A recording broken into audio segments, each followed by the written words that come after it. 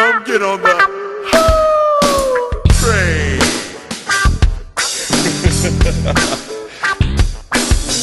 Pimpin' ain't easy.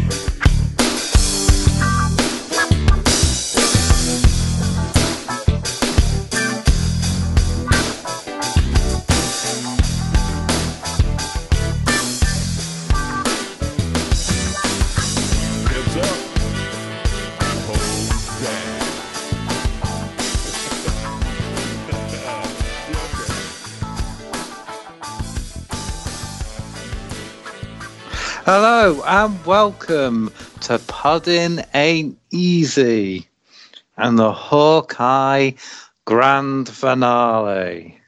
Yes, ladies and gentlemen, I am your host, Carl Pierce, and with me, as always, is the kingpin of podcasting himself. It's Scott McLeod, everybody. Thank you. Thank you very much, Carl, for having me here. Talk to the time. I'm even sound like William Shatner there. What am I doing? Well, Clint Barton may have kept his promise to be home for Christmas. We were not able to get you this episode before Christmas. So, it turns out Hawkeye is more trustworthy with his promises than we are. He really is. I mean, just like Podding, keeping your promises ain't easy, Scott. No, it is not. But I would like to wish a Merry Christmas to all our listeners and a Happy New Year, because this will probably be our last podcast of the year, I would imagine.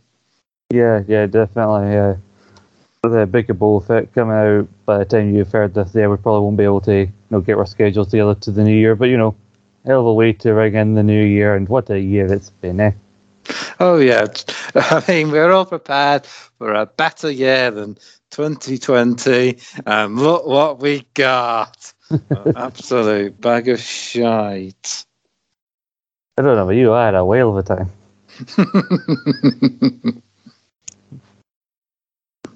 I'm sure you did. I'm sure you did. Have a nice Christmas, Carl.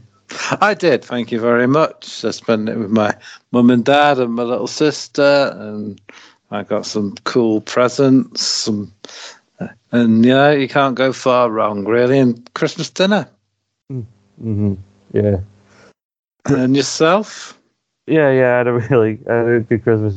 Pretty relaxed. The first one I've having Dexter there, so my mum bought Dexter a bunch of stuff. But the first thing he saw was this wee red and yellow ball that's kind of squeaked. As soon as he seen that, he wouldn't.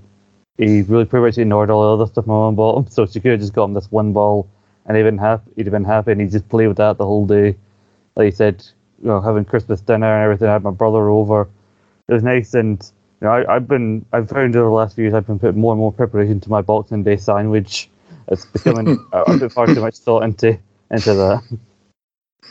I see, because you're in Scotland, you've got a few more restrictions to put up with again.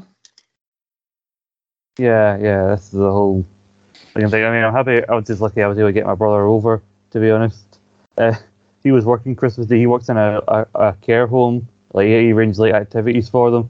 So his day consists of him dressing up as Santa, getting paid double time, and getting given free shit by old people like chocolates and all that shit. And I remember he came over and he told me about his day. And I went, "You're just stealing a living, aren't you?"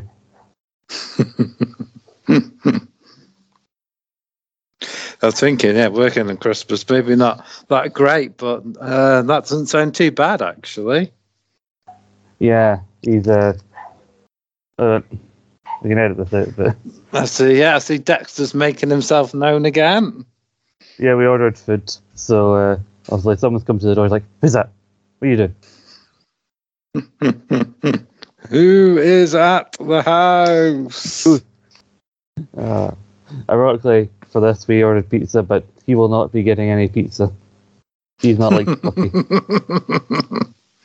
So, before we get into the program itself, a couple of new trailers have dropped recently. First off, the Doctor Strange trailer, which looks really good. It reminds me of that What If episode a little bit, actually, because there's like an evil Doctor Strange in it by the looks of it, which is quite cool. Now you'll probably be able to tell, probably know better than me, but it looks like it sort of follows from the Spider-Man movie. Would that be correct?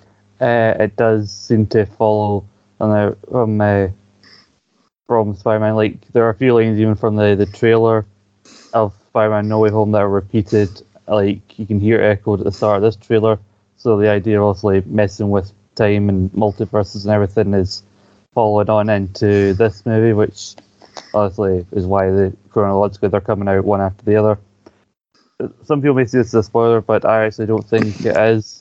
You can judge it for yourself and you can hate me if you want, but this whole like 2.5 minutes trailer, that's the very end post-credit scene of Spider-Man. Like literally beat for beat this exact fucking trailer.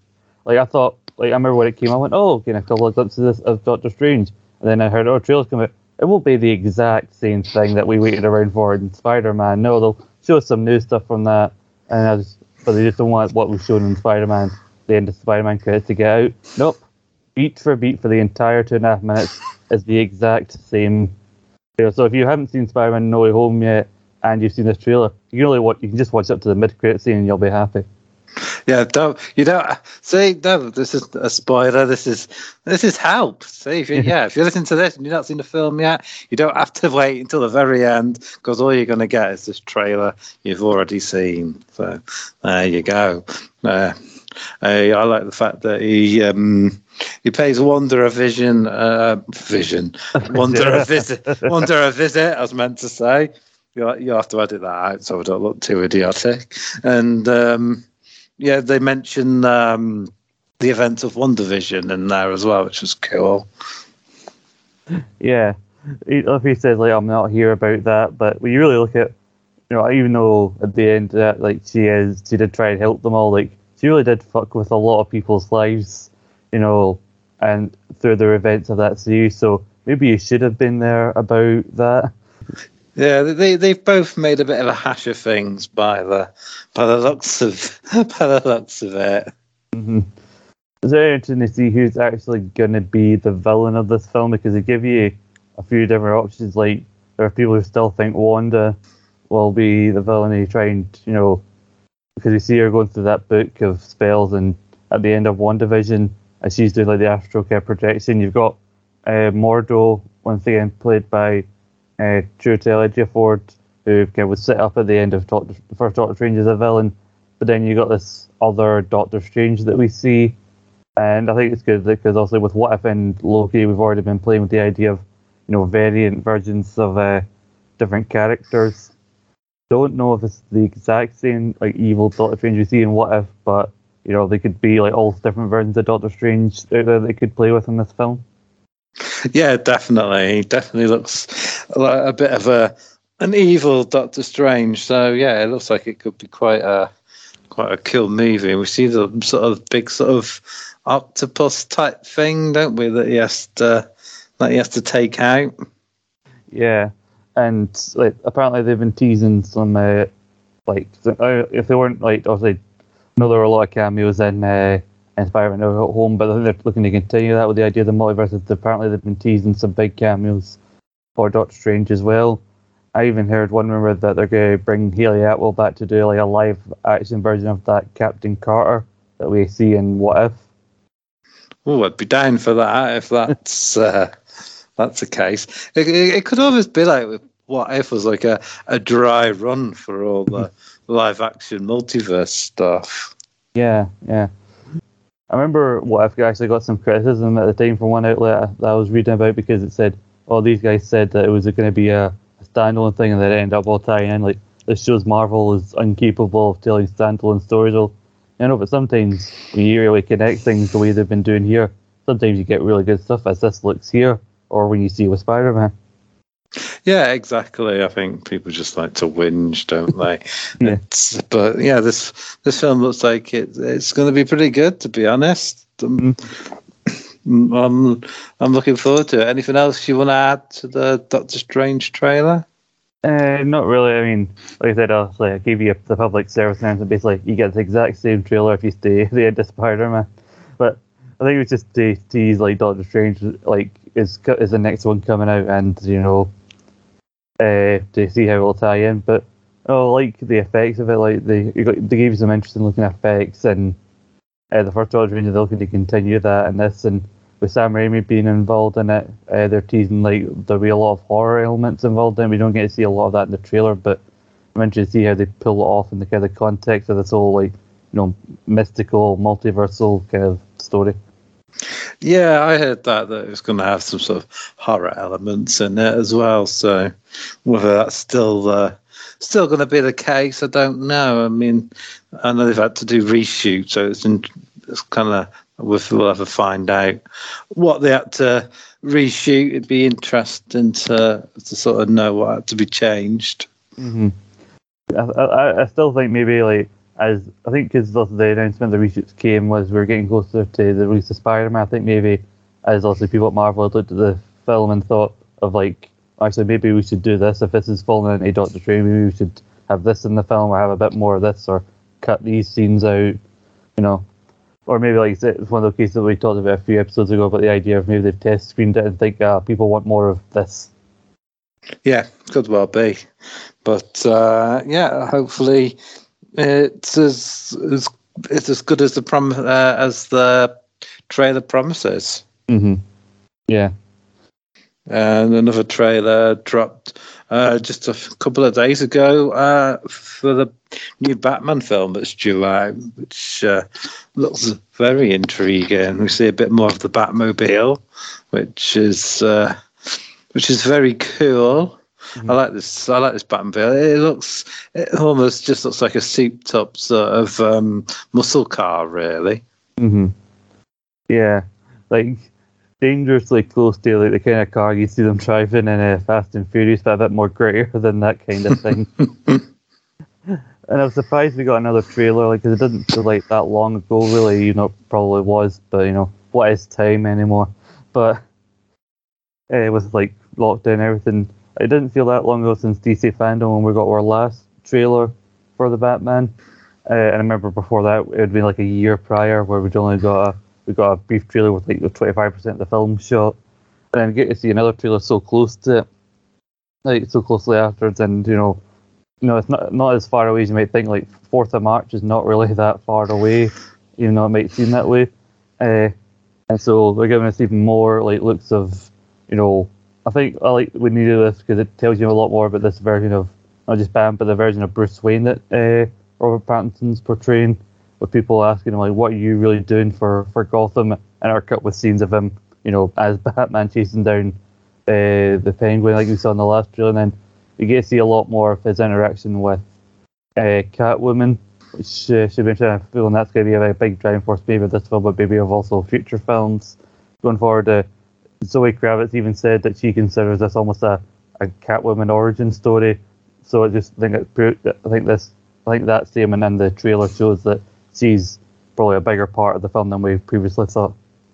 Yeah, it does look like they're going to explore the sort of on-off relationship between Batman and Catwoman / Selina Kyle, and it looks like they do a bit of teaming up as well as fighting each other from looks that trailer. And the Riddler looks like he's going to be quite a prominent part as well, so there's some quite interesting and cryptic sort of clues and puzzles by the looks of it. You see him with something on his phone that looks different. And he also mentioned something about Alfred lying to him in the trailer as well. So looks like looks like they're juggling quite a lot. So I just hope they're not trying to do too much, because as we know, the Penguin's going to feature in it as well. I think I stand by my statement. I think Penguin's like a secondary character. They won't take up too much of the screen time. Like there's maybe a scene where he has to go in for information, then he tries to screw him over, which then leads to the car chase scene. But yeah, I think the Riddler is like the main focus. I think there's a scene where he does get captured, but I have a feeling it's gonna be that typical. Oh, but I wanted to get caught, and then it's a big dramatic chasing, because it does look like there's a scene with him and Selina Kyle on this what looks like some sort of prison. So I think that's gonna be involved that. So maybe while he briefly in like the first or so act while he's got himself caught. He goes and deals with the Penguin, then comes back to the Riddler.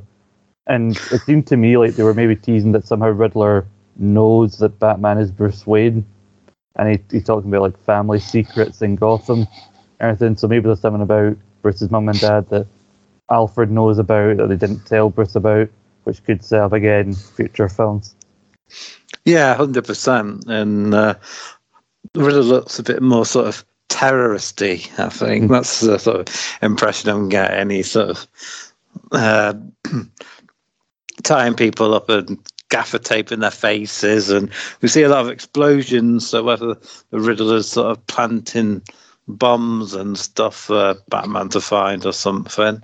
It does seem like a lot of his the antics, for lack of a better word, that he's up to are very similar to what like Heath Ledger's Joker was doing in the Dark Knight, and that he's still kind of a comic character who's kind of over the top in places, but he's doing genuinely sinister acts like blowing people up, or that scene with the funeral where the guy comes out the car and he's got something like taped to him with a message from the Riddler for it. And so I think they're going with that kind of approach for the Riddler, because obviously for most people in terms of live action, unless you've seen the TV show Gotham, the only other live action real portrayals you've seen of the Riddler are either the 60s Batman or Jim Carrey, which were kind of over the top. So this is the completely other end of the spectrum, because when you look at variations of the way the Riddler is portrayed, he's either portrayed as like over the top and goofy or completely psychotic, if you ever played the Batman Arkham games, it's always some elaborate obstacle course or some sort of elaborate puzzle that you need to go find that's been set up for you by the Riddler. Yeah, I kind of like the way they sort of utilised Riddler in the Arkham games. We just like loads of clues for you to sort of find and question marks to collect, and if you get enough, you can actually find the Riddler at the end of some of the games. So yeah, he's a lot more sort of sinister in these sort of later sort of Batman vehicles than he was, as you say, in the 60s and the Batman Forever film. Yeah.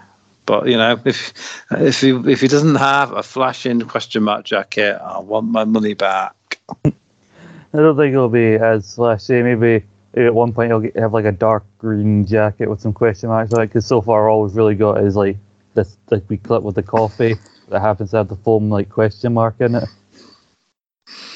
Yeah, definitely. And a lot I've noticed with a lot of more sort of modern Marvel and DC, it's more the sort of in-film media and tabloids, or another character that sort of gives the villains their names, rather than the villains actually calling themselves the Riddler or what have you. Mm-hmm. It's usually coined by someone else, like even Mysterio. That was sort of coined by other characters, and he only started using it when Peter Parker sort of mentioned the name to him, didn't he? So yeah, I think it's interesting, plot devices they've kind of used, maybe because they realise that some of these names can be quite strange. Like they even did it as far back as like the first couple of Sam Raimi Spider-Man films, where you had J. Jonah Jameson was the one naming the Green Goblin and Doc Ock, because I think that was maybe the idea of tabloid journalism, we need to have a name for big flashy headline that you use and slap a name in. Yeah, exactly. And they probably would as well, so it kind of works and makes sense. A catchy name to sell papers. Something I remember not realising until years later with Spider-Man 2, when they do the scene where they're naming Doc Ock, which is ironic since Sam Raimi's now directing Doctor Strange 2. Yeah, he's asking, listen, what can we name this guy? Doctor Strange? That's good. It's taken. Yeah. I'm interested to see how this kind of goes, because what his real motivation is from the trailer. I think we see a bit more of Riddler's potential motivation in the trailer, but usually his motivation is basically proving I'm smarter than everybody, whereas this one seems to be, like I said, more just like causing chaos, much like Heath Ledger's Joker. So I hope they don't go as they don't try and make him too much like that character, because a lot of people hold The Dark Knight very highly, and they they'll love to make the comparisons. They just wanted to make the Riddler like the Joker, or they did here. Yeah, well, there's some versions of the Riddler because Batman sort of also calls himself the greatest detective, which sort of gets lost in these movies, and the Riddler sort of just kind of wanted to prove that he was more intelligent than Batman, and his main goal was sort of to try and sort of outsmart him. Mm-hmm. Yeah, but that's what seems to be like a good thing about this film so far, is that it does seem to be like more than what we've seen previously, that he is like being portrayed as a detective in some ways. And there is a quote in the trailer, doesn't he, where I forgot what he says, but you sort of hear him say, "Maybe you're not as clever as I thought." Yeah, because I think they're saying that he's only like a year or so into his time as Batman as well. So yeah, I imagine, obviously, because Robert Pattinson's not that old, so I dare say in this he hasn't been Batman that long. Mm-hmm. Yeah, he's still fairly young enough. That he still play like the early enough, kind of versions of Batman. I just don't. Please don't. I know, Matt Reeves directed the film, big listener of Rogue Opinions, but please, even though it's fairly early in his origins and everything, please don't feel the need to show us another shooting scene of his parents dying. We know how it happened. Please. Yeah, I know. I like that. I like the fact when they introduced Tom Holland, they just brought him into Civil War. We didn't have to see his uncle die again, because they did that twice, didn't they? They did it again with the Andrew Garfield films, and it was only a few years removed from the Tobey Maguire ones. Yeah, because you've seen his uncle died in the second one, and then the third Tobey Maguire film, they said, "Well, actually, he died this way," and they show in a flashback him dying again, and then literally 5 or so years later, they bring out a new Spider-Man franchise with another Uncle Ben death. Yeah, and they even did Batman's parents dying in the Batman vs Superman film as well, didn't they? So, yeah, we've had quite enough of that. Yeah, unless you'd forgotten somehow in the last 2 years that somehow how Batman became Batman. I think we needed to know because of the whole Martha business. You could have done it so many other ways. You could have done it so many other ways to know. Or maybe you could have just not done the whole Martha thing to begin with. So that's a discussion for another day. It really is. So are we ready to get to the show at hand? Let's get to it. All right, Hawkeye. Dun dun dun. So as we saw at the very end of the last episode, we actually see Wilson Fisk, played by Vincent D'Onofrio, right at the start of this program. So if we were wondering if he was going to be in it, we didn't have to wonder for very long. And he's having a meeting with Eleanor / Kate's mum, who admits that she is the one that killed Armand. She says she dealt with him like you asked, and talks about wanting to leave his organisation, which, of course, Wilson Fisk isn't overly keen about. Mm-mm. In the spirit of the holidays, I'll give you a chance to reconsider.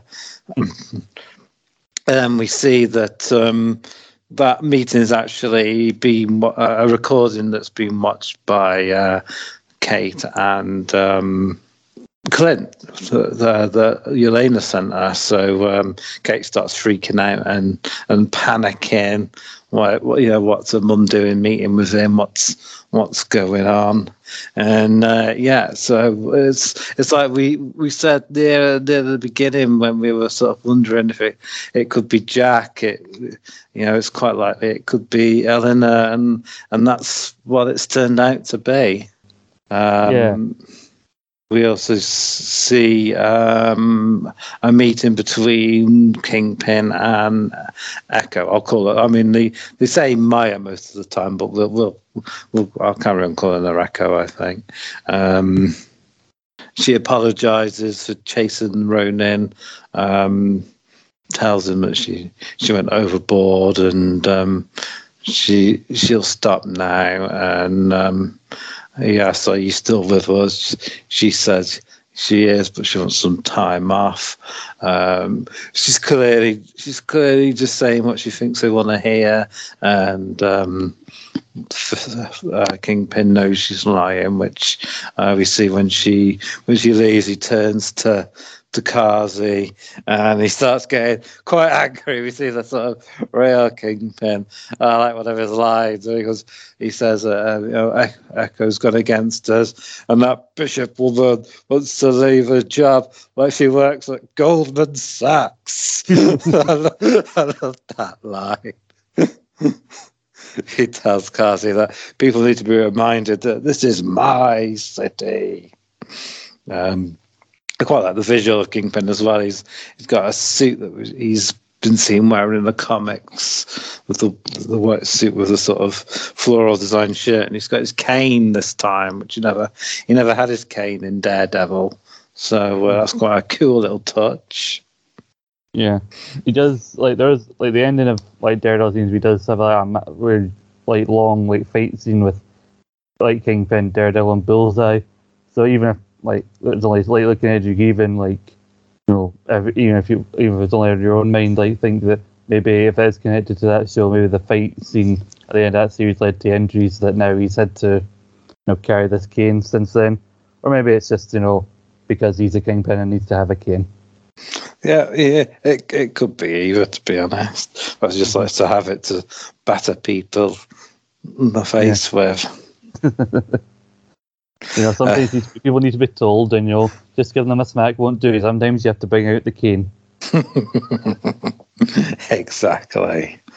we sort of see Kate and Clint make a batch of new trick arrows, which is quite cool to see them actually putting them together, like a little bit of a montage as we see Clint sort of put together all these way too dangerous trick arrows. Mm-hmm. Yeah, they've even got a wee label maker labeling what each one is, and one of them just says "way too dangerous." Yeah. I like the fact that she's doing little labels for them. And Clint sort of tells Kate, "Are you sure you want to do this? There's a lot of sacrifices to be made." And Kate sort of explains to Clint that it was him she saw in the Battle of New York taking out all these aliens without superpowers, and that inspired her to sort of take up archery and try and become a hero herself. So I'm starting to bond a bit more now, which is cool to see. Mm-hmm. And we go to the party, which we've been hearing about all series. But we also see that Kazi and his henchmen are also in position, waiting to strike. Kazi in a building across the street with a sniper rifle, and the henchmen waiting outside to pick out anybody that tries to get away. And I say henchmen, obviously I mean the tracksuit mafia. In the party, we see Jack is out of jail, and he's holding a sword in his hand, which Clint notes is quite brazen for somebody who was arrested for killing someone with a sword. Here's one of my favourite scenes of the episode, and probably his best scene of the whole series is when Armand's grandson that we saw in the first episode comes up to him and talks about being in jail and just being basically a wee brat to him. Jack just goes to him, "Remember when you peed your pants at the lake?" "I do. Everyone else does." There's another good moment in this episode that I quite like, actually, Jack. We also see that Yelena is at the party as well. Mm-hmm. You've also got some of the LARPers there kind of undercover as waiters as well. Yes, so they're gonna be helping out our heroes, and as you say, they've been put undercover as various different like cloakroom attendants and waiters and everything. And Kate finally runs into her mum as he starts asking her about Kingpin. She says that she had no choice. That when her dad died, it turned out that he owed Kingpin a shit ton of money, which is one of the things we sort of hypothesised in one of our other pods, wasn't it? That it might be more that she was sort of drawn into it out of desperation rather than wanting to be a sort of evil person. And that's pretty much what it looks like. And then once you're sort of under Kingpin's thumb, as he said that in the opening scene, there's not usually any getting out. It's the because I you remember the argument from the first episode, and Kingpin even said like he describes the amount of money owed was like a small fortune. So it was that maybe even since he died, she's still been working to pay that off. And like even just here, like the example of the kind of things she's probably had to do over the years, like having to go and like kill Armand. Yeah, exactly. And Kazi starts firing with his sniper. Luckily for Clint, he sort of sees a reflection of the sort of laser target in a glass, so he's able to duck just in time. And obviously, because he's shooting chaos, ensues. Kate tells her mum, this is happening because of you, and it's just stay put. And Jack rocks up, and she sort of tells him to stay, and he's it's this little line, I feel like I'm missing something. Yeah, it's just the way he delivers it as well. It's just it's so good. One of the LARPers turns off the lights, which stops Kazi from being able to see who he's firing at. Kate catches Yelena, and she follows her into a lift, and we have a nice fun scene where Kate tries to push buttons in the left to stop it from going to the floor where Clint is, and Yelena's trying to stop her, but Yelena doesn't really want to hurt Kate, so it's quite funny, that little bit of fighting and interactions, and in the scuffle, Yelena sort of pulls Kate's dress off, and we see she's got a brand new sort of Hawkeye outfit on. And Yelena goes, you meant that to happen, didn't you? No. Yeah. Yeah, a totally big reveal that she's wearing that. If you somehow manage to avoid any piece of promo material that's been put out there before the show aired. I didn't know.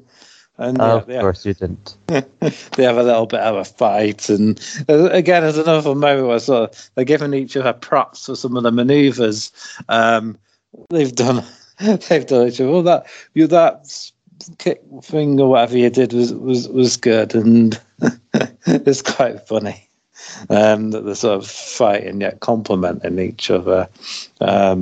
And eventually use like a grapple hook kind of thing, and sort of abseils, like the abseils sort of like uses the rope and runs down the side of the building to get to the bottom outside, and Kate decides to follow her in a sort of Kate Bishop kind of way, really, not quite as graceful. She sort of uses another rope and sort of slides down there quite fast, just slowing herself down in the nick of time. But she makes a better job of it than Clint manages, to be fair, which get to in just a second. Yeah. Also missed out. Sorry, go on. To mention, think of it, the funny thing about Kate's one is, even though she doesn't like do it as gracefully as she does manage to land, like kind of okay on the ground, and she almost does like what like Deadpool would call, she did the superhero landing. All was missing was for Yelena to still be around and call her a poser like she did to Black Widow in that film. We see Clint fires one of his smoke arrows across into the building where Kazi is. Kate starts fighting some of the tracksuits on the street, and we see the one she gave advice to in an earlier episode, and he's thanking for her. We went to see, was it Maroon 5, he says in the end? And she goes, what's this? And he sort of almost apologises for, having the gun at her, like, this is work kind of thing. And she battles him, and another tracksuit tries to take him by surprise, but Jack is on hand with his sword to save the day. So he starts taking on some of the tracksuit mafia with his sword, which is quite fun to watch. Yeah, Jack turning out to be a good guy. Who'd have thought? Not me. Kazi struck down Clint in the building, and they have a bit of a fight. And Kazi gets taken to Suplex City, Scott. Yeah, that's one way of describing it. Yeah, this is Clint pulling off quite a good German suplex there. I was quite impressed. I know. It's weird in these kind of like action films where they pull out something that you've seen in wrestling or something like that. Because I can't not like call it out when it happens. Like whenever you see like female like agents or assassins, like you see Black Widow doing with like the kind of head scissors takedown kind of thing, I always have to say, "Oh, beautiful Hurricane Rana." It's not often you see a German suplex in a fight scene, to be fair. And then Clint himself tries to jump out the window, as I said before, but the rope gives way, and he lands quite near the top of that big Christmas tree. Yeah, I've seen like a comparison. It's probably spotted a number of different comparisons to other Christmas films in this episode, because also this is set on Christmas Eve and everything. I think the best description I heard about this like spot from Clint was he went for like a John McClane-esque like dive out the building, but ended up having more of a Harry and Marv-esque dive. So some of the LARPers make it downstairs. Kate asks them to clear the area so she can get the tree down and get Clint back on the ground. They start trying to direct some of the stragglers and civilians, but they're not really paying much attention to them. So they decide, right, we need to change our outfits too. So they run back inside and come back out in their sort of LARPing gear kind of stuff. And there's a good scene where I think it's Grills has got on the 7th on his shoulder, and he's kicking off, going, "Oh, put me down! Don't you know who I am?" And "Oh, I'm trying to save her ass, you ungrateful little git," or something like that. I mean, I know we don't do it anymore, but I would fully endorse someone smacking that child. And Kate says to Clint, "I'll get you down," and Clint's like, "No, you're all right. Don't do anything." But as usual, Kate ignores his advice and shoots some acid arrows, which burn through the ropes that are holding a tree, and the tree collapses to the floor, with Clint still holding on to dear life. It's quite a funny little scene there.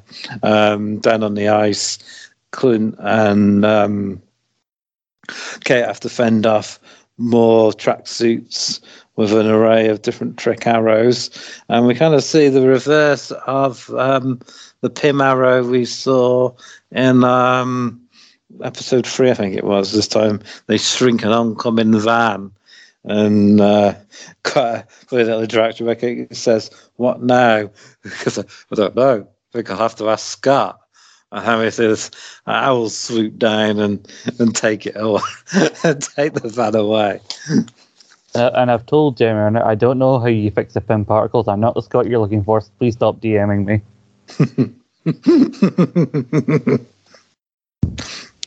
As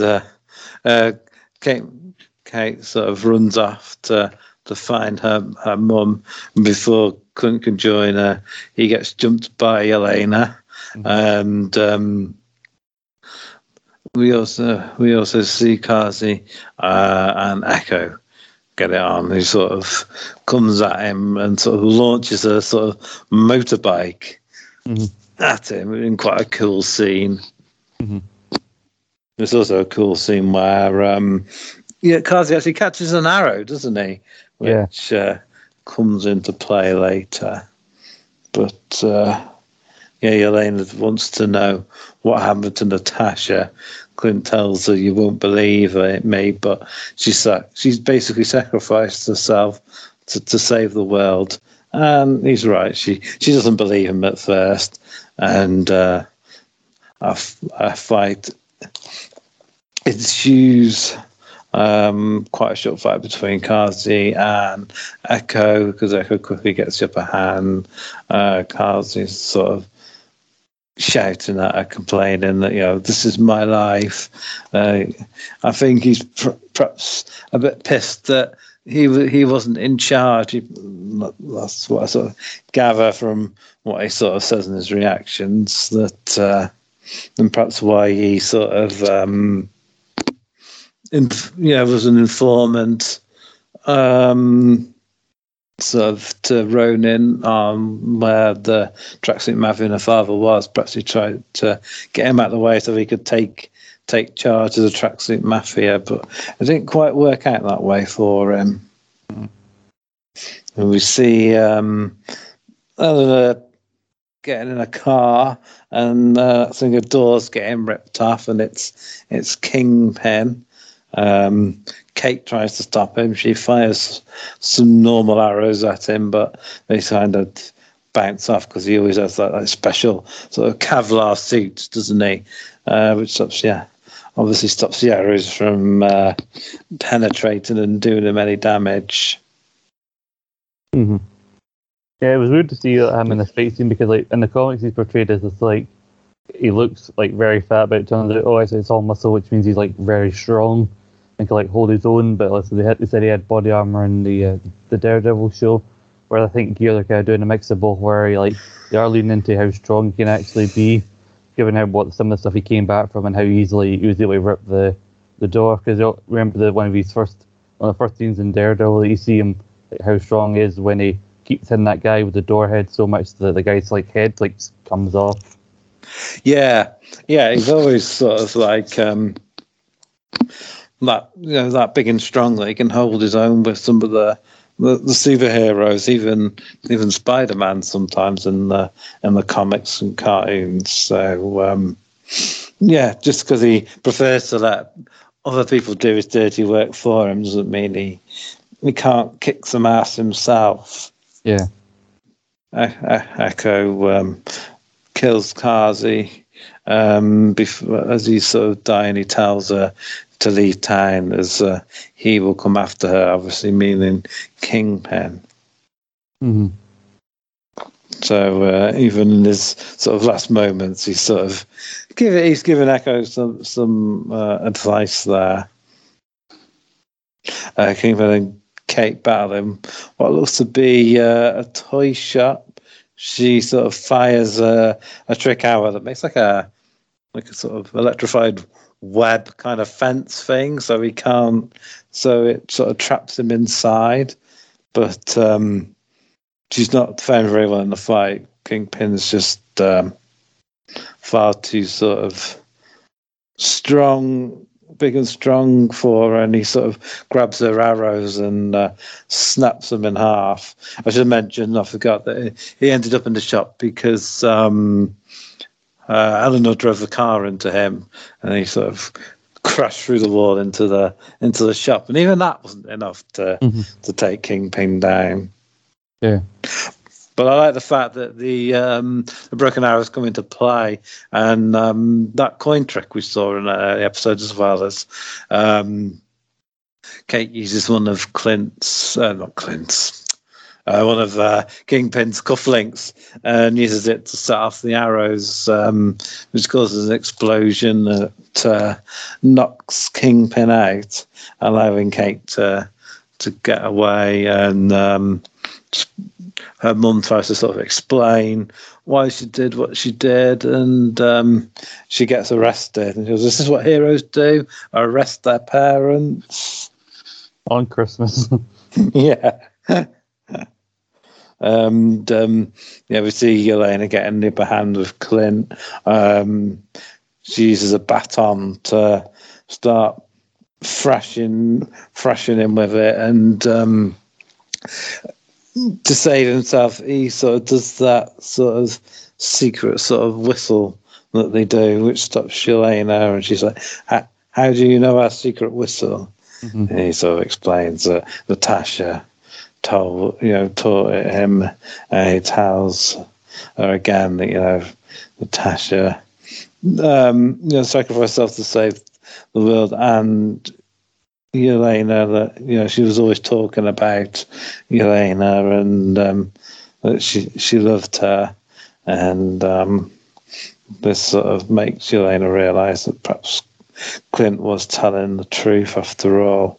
And she helps him up and walks away from the fight, basically. So looks like that might be over with now.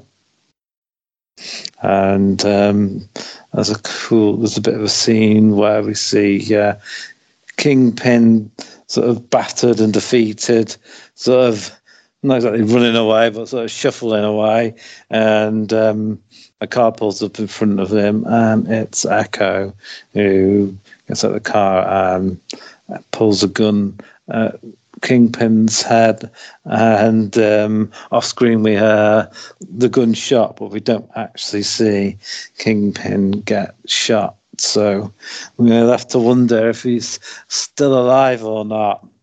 I'm going to assume he probably is, because I think there's a lot more they can do with him in the MCU. So my hopes are that he'll still be alive. Mm-hmm. Yeah, if you didn't see it happen, it was off screen. If you didn't see the body, it didn't happen. But it gives them a get out. I mean, if they want to kill him off, they can do, and if they don't want to, they can go another way. So it's a good way to keep their options open by doing it off screen. Yeah. There's another fun scene with Jack when one of the LARPers are talking about him and how impressed they are with his sword work, and have you ever thought about LARPing? And he's sort of not really sure what it is. That's some sort of social thing, isn't it? And he goes, "Oh no, is that blood on my tie?" And there's a nice little scene where Clint and Kate are sort of in the back. I think sitting on the back of an ambulance, and he's sort of saying, every now and again someone comes along that just makes you better. And he goes, "And this suit, right?" Yeah, you know that one where he reveals that he's wearing it, and Kate has the whole thing. You wore it. You actually wore it. Yeah, he had it on under his tuxedo all along. And and Clint actually does make it home on Christmas, and he has Kate with him as well, with the dog. I think they're calling the dog Lucky now. Have I got that right? Yeah. And he has the Rolex, which he gives to his wife, and he says, "You need to take better care of your stuff." So it looks like Clint's missus was a SHIELD agent. Mm-hmm. Sources say she's perhaps known as Mockingbird. Yeah, but also I think that in the comics there are a lot of different versions of Mockingbird. That they introduced one in Agents of S.H.I.E.L.D., but then they never really said how everybody that really connects to it. But I don't think they really need to do anything more than just imply that she used to be in S.H.I.E.L.D., because I think she's fine enough in the role that she plays now. And a nice bit at the end where Clint burns the running suit, and then Kate is trying to come up with some sort of hero names for herself. How about Lady Hawk? And Clint doesn't seem overly keen on any of them. Then he says, I have one, and then it just flashes up the show logo, which basically implies that she's Hawkeye now, not him. Yeah, could well be, which is pretty cool. And then we get the best end credit scene of all time. We sort of saw part of a rendition of the sort of little sort of West End sort of version of the Battle of New York, and we see like the full sort of scene that they filmed of it at the end credits, which is quite cool. Mm-hmm. I could do this all day. Yeah, I mean, who doesn't love a good musical number? I mean, it's not quite Agatha all along, but I was thoroughly entertained. I was wondering perhaps if we were going to see somebody in the audience or something of some note, but no, it was just the musical number basically, which was fun enough. Yeah, I was actually hoping Elena was in the audience. You know, like get talking about first time in New York, I might go see this and that.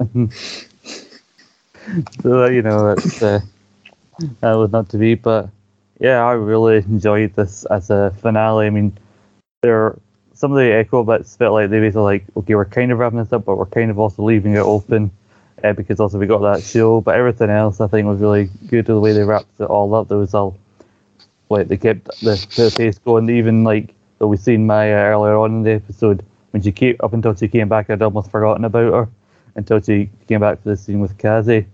And yeah, getting to see Kingpin literally right off the bat, the first time he sees him walking with his cane. And I don't know if you noticed this, but like the way they shoot him most of the time, like they shoot him where it goes up and then they kind of shoot down when he's talking to people, kind of emphasize like he is this like intimidating like boss character. Yeah, just sort of he's like a big man, and yeah, he's as you put it, make him look a bit more sort of imposing and intimidating, and it really works. And yeah, as we were sort of talking, weren't we, at the end of the last podcast, how much Kingpin, if any, we would see in this episode, and we weren't disappointed. He's there from the start and plays quite a prominent part in this final episode, which I was glad to see. Yeah, definitely. I mean, I remember I could have done with just like them saying, "Oh, where's Kingpin?" Oh, he's disappeared, and then leave that bit open-ended for Echo. And the idea of him like try to like track Maya down, but then I don't know how necessary that scene was with them at the end with the shooting, because especially if he does get revealed to be like still alive. But maybe they've got we'll have to also won't know how necessary that scene really was until the Echo show comes out, because I heard some people talk that there was a story in the comics where it seemed like the Kingpin was finally like killed when somebody shot him, but it turns out he'd just been like blinded. So maybe they'll keep that going, the idea of like the blind villain and the deaf kind of anti-hero. But we're also making more interesting if like Charlie Cox comes back, because now if you had another Daredevil Kingpin showdown, but now they both can't see. Yeah, that could be an interesting way to go, or it was someone else firing a gun or something to put Echo off or something, or it's one of those where can't quite kill him, so she just shoots to wound him or something. I'm not too sure, but yeah, unless they do want to kill him off, but that would seem a bit senseless to me. Yeah, totally agree. I do bet you that it's literally one of the first shots we're going to see of the Echo show is this exact scene again, and maybe flashback form. But then they'll give you like a whole different perspective. See that she was going to shoot him, but at the very last second. Yeah. Anything could sort of happen. Point Dexter was there or something. Who knows? Who knows? I did really like the scene between her and Kazi, like before she kills him, because like we did say that they kind of be implying that he's our number two, given in terms of like the Tracksuit Mafia. There also seems to be kind of a personal connection between the two, and also he was really playing a role in Kingpin's work with also the plan to take our dad out, so he could basically use Maya's abilities for his own purposes, but he clearly thought, as you said, like he would be getting to take all the tricks him off, but clearly Kingpin decided to put Maya in that role after her father's death, which he clearly, like we see, he isn't happy about. But now he's, like you've seen that, so like he goes, Kingpin after the whole Goldman Sachs line that he clearly enjoyed, he says to Kaz basically, what are you going to do about this? So now he's basically still not trying to prove himself to the Kingpin, even at the expense of Maya in this episode. And we see that she doesn't want to, but she's kind of forced to kind of kill him. And like he even has the same line, like she wants to leave, but she wants him to go with her. He says like, I can't go like between two worlds. This is like a callback to what her dad said to her when she explained to her why she couldn't go like the deaf school. Like you need to learn to go between the two worlds. Yeah, exactly. Yes, as he sort of said in the final battle, this was his life. So it's sort of crime is perhaps all he knew, and he probably knows as well that once you sort of work for Kingpin, there's sort of no getting out. Like what Eleanor Bishop has sort of found out to her cost. She probably went there to joined him to try and pay him back whatever they owed, and then sort of got stuck in his sort of clutches. He's not the sort of person that lets you walk away, especially if he can be useful to him. Yeah, it gives you like a different your perspective of like what her father was doing before he died, like Kate's father was doing before he died, because Kingpin said to him he owed me like a small fortune. Obviously, he died while the house got attacked during the invasion in 2012, and before that he and Eleanor were arguing about it. So that gives you a full picture of what they were arguing about. They had a right to also be worried. So clearly Kingpin said to her after, like, if you do these favors for me, I will slowly but surely pay off your the debt and everything. But you can't easily walk away from it. And, like Clint even talks about when they hear the recording, like Kingpin will not take it, like he will react, and everybody who's seen them in Daredevil knows like the Kingpin is this intimidating character, but you also notice he's very insecure, and if you like cross him even slightly, he does tend to act very violently. Yes, he'll pay you back in kind if you slight him, for sure. He's, as you say, and it does come from these insecurities that were quite well sort of explained and developed in the first Daredevil series, actually, why Kingpin became like he was. Yeah, like even the cufflinks that Kate takes on, I believe, like he talks about how he talks a lot in the first series about his very traumatic relationship with his father, but they were his cufflinks, and he wears them to remind himself not to be as weak as he was when he was a boy. And it seemed like they were the same cufflinks that Kate used to do, kind of like the flick trick to activate all the trick arrows, which I love how Clint said, there are no more trick arrows, and then when they talk about what they're going to do, he goes, well, we're going to need more trick arrows. And he'd be really like, oh yeah, we can easily make more trick arrows. Yeah, I suppose he needed a bit of a get out somewhere to where he didn't have any for sort of plot device purposes. Yeah. So I love like again, like I said, the label maker and like the ones that say Stark on them as well, and all that. Also the references to the Christmas movies, like I said before, there are people who said it's great, like the way that they make in the fact that it's Christmas Eve and they're making these plans with the trick arrows is very similar to like in Home Alone, where he's setting up the traps and Kate pushing all the buttons in the elevator to try and stop Yelena, like Buddy the Elf does when he first gets into an elevator, which is very funny. Also, the fact that Yelena, they do that like casual bit at the elevator. Oh, I'm just here. Kill Clint, eat some appetizers, and then I'll leave. Yeah, I'm looking forward to seeing more Yelena now after seeing her in this. She's a lot more well-rounded and fun character. Mm-hmm. Yeah, like you said before in the last episode, like our chemistry with Haley Steinfeld's like amazing. So I want to see more between those two, and this was definitely a better introduction to her than like Black Widow was. But I even think this series is a better like farewell to Black Widow to like Natasha than the Black Widow film, because also it's the last thing that Scarlett Johansson did as a character. But in this, without even having to see her, we get to see how important she was to other people in the MCU, like Yelena and particularly Clint, because you see through the whole series, he's pretty much mourning her death throughout the whole show. Yeah, 100%. I'd agree with that totally. Yeah, it's sort of, you say, a fitting send off, as we see, like, the two of the characters that were closest to her, and Yelena and Clint, and you can understand why Yelena is upset and doesn't want to believe that Natasha sort of willingly sacrificed herself. Mm-hmm. Yeah, and also like the idea, like he said, you wouldn't believe me, which it's probably why How to Die isn't as widely known by people, because who really would believe you if he told you the exact events of what happened in Endgame? Like, oh yeah, there was a guy with a red face that one of you had to go over the rock and die, otherwise you can't get the flowy orange thing to bring everyone back.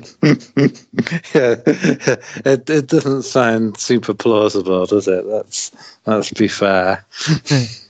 Like, I remember, even when we did the talk to the plaque that commemorates the first battle, and he's talking to her. He even says at one point, "Stupid orange rock."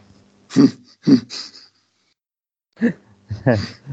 there's so much going on in that final scene, the bit with they're getting everybody out. Jack's there, who they say is made a bit more goofy in this, so he's to basically say oh yeah, we've big reveal, he was a patsy as we thought he was in the last episode. He got set up. But so he becomes more goofy, and he's helping the LARPers. Then you got Yelena versus Clint, which showdown which we were waiting for. Then you got Cassie and Echo, and then Kingpin and Kate, and just so much happening in this valley. Try to wrap everything up. Yeah, and understandably, it was a little bit longer than the other episodes, just running over an hour, where the others were around the sort of 40, 48, sort of 50-odd minute mark. So, I thought it might have to be a bit longer to sort of fit everything in. And this episode delivered on all fronts, to be honest.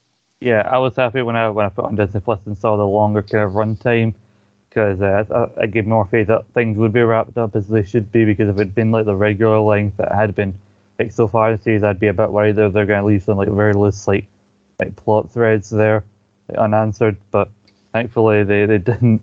I'm interested to see if there is a Hawkeye season 2, but just mostly the focus on Kate and see what she does there. Maybe her mum could be angry at her, and she can take up more of the villain role. And now, since Jackson instead, I'd like to see them two actually teaming up and see what happens there. Yeah, that could be quite funny, actually. I wouldn't be against that. We can also look forward to the Echo standalone series, which will be coming out, and we know there'll be a Daredevil one at some point as well. So I'm looking forward to seeing what Disney do with that. Yeah. It's weird because unlike another thing when Thor, I believe, also we got both at about to start, but then I think Obi-Wan we know almost for sure is the next one, whereas I don't think they've confirmed an actual date for when the next actual Marvel related series starts, and I think it might be either Echo or She-Hulk. And I think if you want to kind of keep things kind of going with what happened in Hawkeye, I think Echo is probably the best bet, because obviously a lot of people probably didn't know about her character until Hawkeye, so you've introduced her now. Obviously, you need to strike now, while they are in salt, if you want to get people to invest in a series with her as the lead. Yeah, you could be right. Actually, I forgot about She-Hulk, because we have already seen a bit of a trailer for that one, so that might be next on the cards, perhaps. Perhaps, yeah.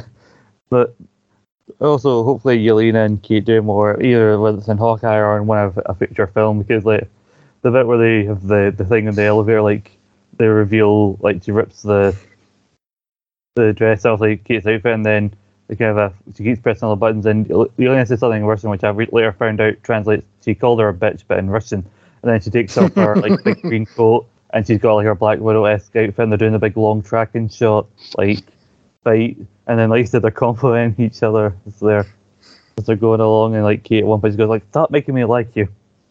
Yeah.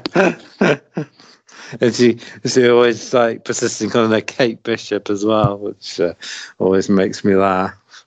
Yeah, like she said in the last episode, like, are you saying my full name just to remind me that you know me? Like, yes. Like, without understanding, say the elevator, like she's waiting for one elevator and Hawkeye's in the elevator, like, he's in the elevator. Oh yeah, but you'll never find, you don't know what floor he's on. The elevator stops. He's on the 12th floor. Damn it. Yeah, she knows what she's doing. Yeah. And like, there's almost a comical amount of like tracksuit guys here. Like, I didn't like. Remember in episode 3, there was not nearly this many guys. You just wonder, like, how, where did they get all these guys from? There must be like a henchman warehouse or something. I don't know. They're fucking growing them like somewhere. I think one of my favorite trick arrows is like the magnetic one. They shoot like all around the poles around the ice rink, and all the weapons kind of stick to it. So it was pretty cool. You know, I hope they didn't try and do a thing with the ice almost cracking during the fight, because the fight scene on the ice will last a long time. Yeah, it's good. It's almost like the the comics where they could just sort of make up anything with these sort of weapons and trick arrows and whatnot, and they're doing a good job of sort of putting them into live action and making them work. Which is cool.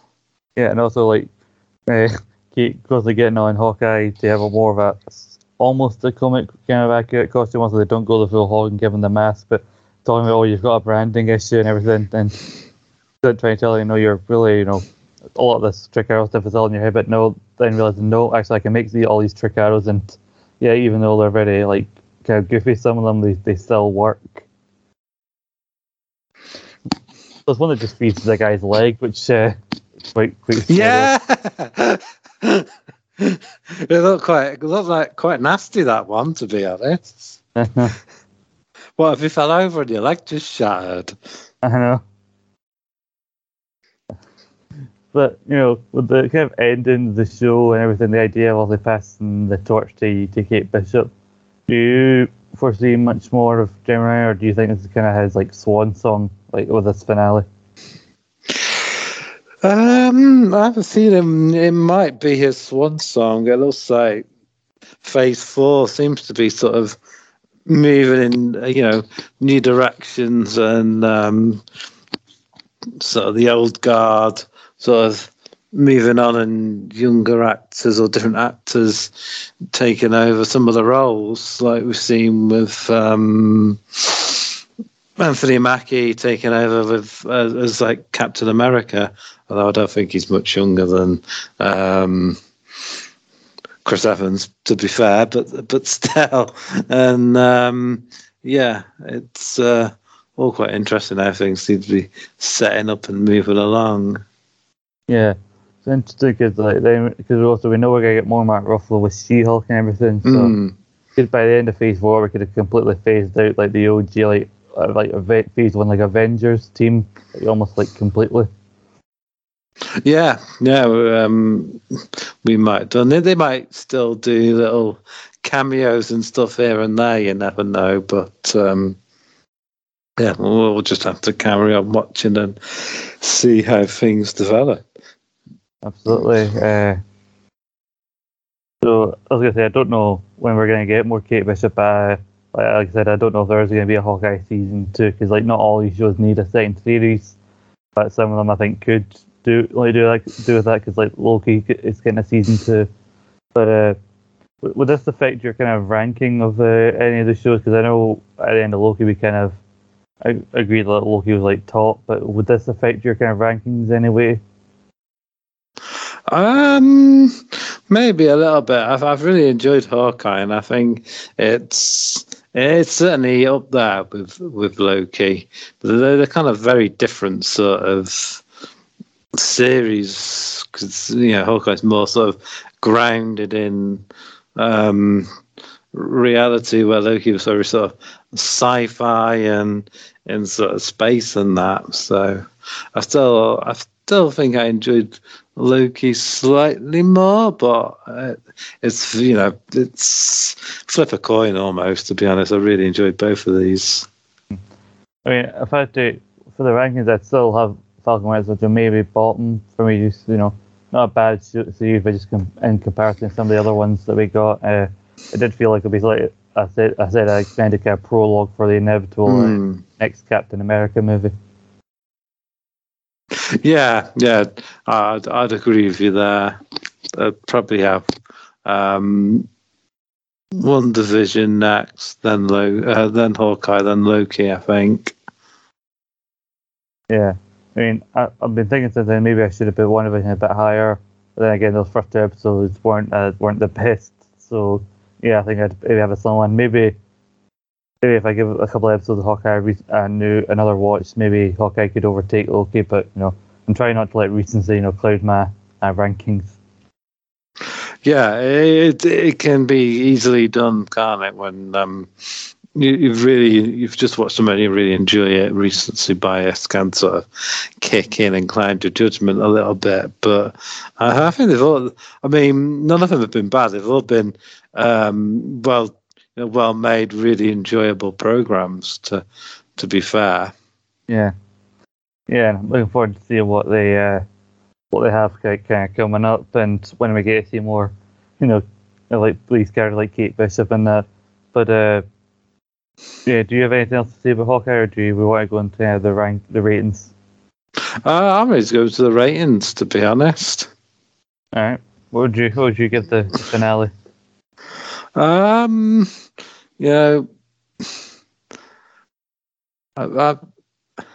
think I'm tempted to go for a 10 because I can't really find much fault in it, to be honest. I was going to go 9.5, but then I was thinking, why 9.5? What's the reason I'm not going to go full 10? And I can't really think of one. I enjoyed it from start to finish. It gave us plenty of Kingpin. It resolved issues, but left enough open to go into other series or films, perhaps. So I'm going to give it a 10. I really enjoyed it.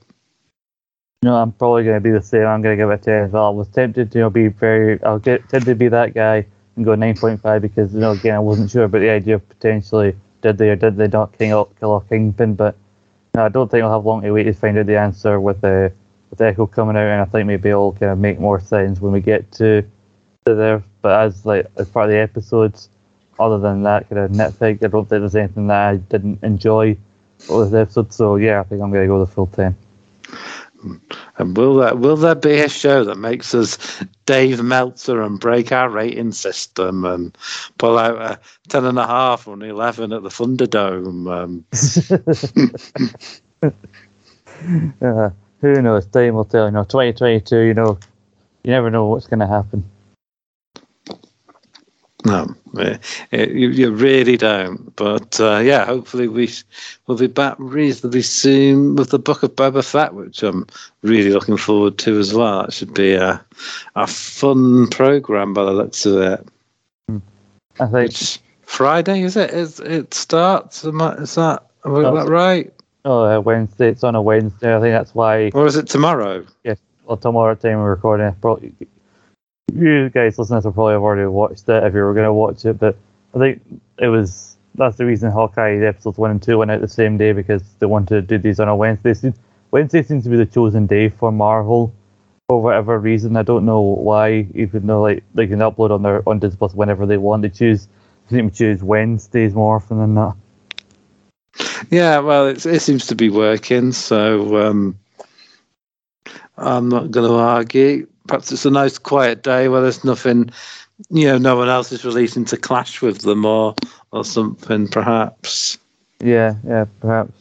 But yeah, so the next 6 or 7 weeks or however long this goes, that's something to talk about. And I think, you could have, be a bit nostalgic for the days of the Mandalorian, but given it's kind of a almost sequel series or connected in the same timeline of that, I think we're going to bring back the old Mandalorian theme for those episodes. I've decided that whenever we talk about Mando season 3 or Boba Fett related stuff, I'm going to use that old theme song.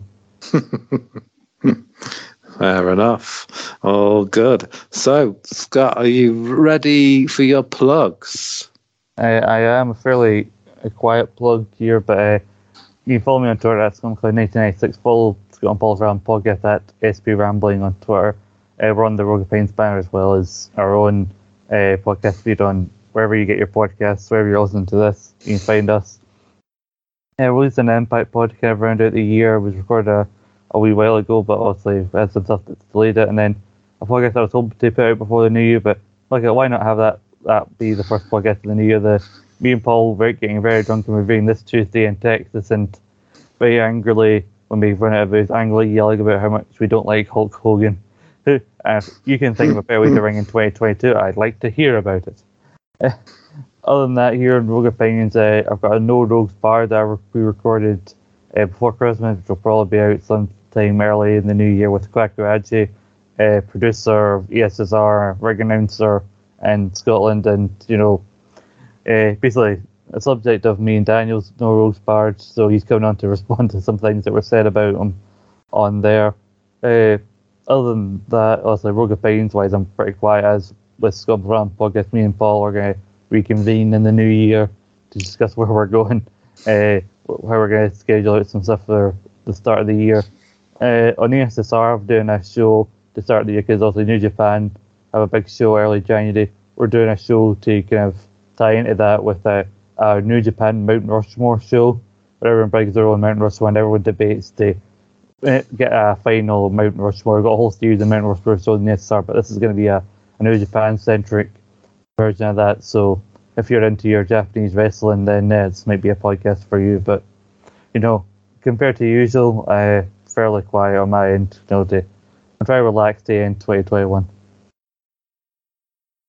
And I don't blame you at all. And you can find me at Carlos_Fire80 on Twitter and Instagram. You can find the brand at Rogue_Opinions on Twitter and Instagram. And also check out our website, rogueopinions20.wordpress.com. And you can check out my other podcast, Guns and Devils, with Liam, as we talk Arsenal, Manchester United, and other things football. I'm not too sure what the next one of those will be about, as scheduling around this time of year does become quite difficult. You can also check out on the back catalogue the Buffy pod. There's 2 of those that I've recorded with Sam Carmichael. So if you're a fan of Buffy the Vampire Slayer, check those out. We did a Christmas special of 3 Men Talking Shit with Liam and Reese. So if you want to hear 3 guys waffle on for an hour, that's the podcast for you. That is it. And as with podding, Christmas isn't easy, Scott. And neither was 2021. 2021 was not easy. It's like 2022. It's a little bit easier. That's bloody hope so. But I have a feeling we're going to get Megatron virus or something next. Onwards and upwards, eh? Bye, everyone. Bye. So this is Christmas, and what have you done? Another year over, and a new one just begun.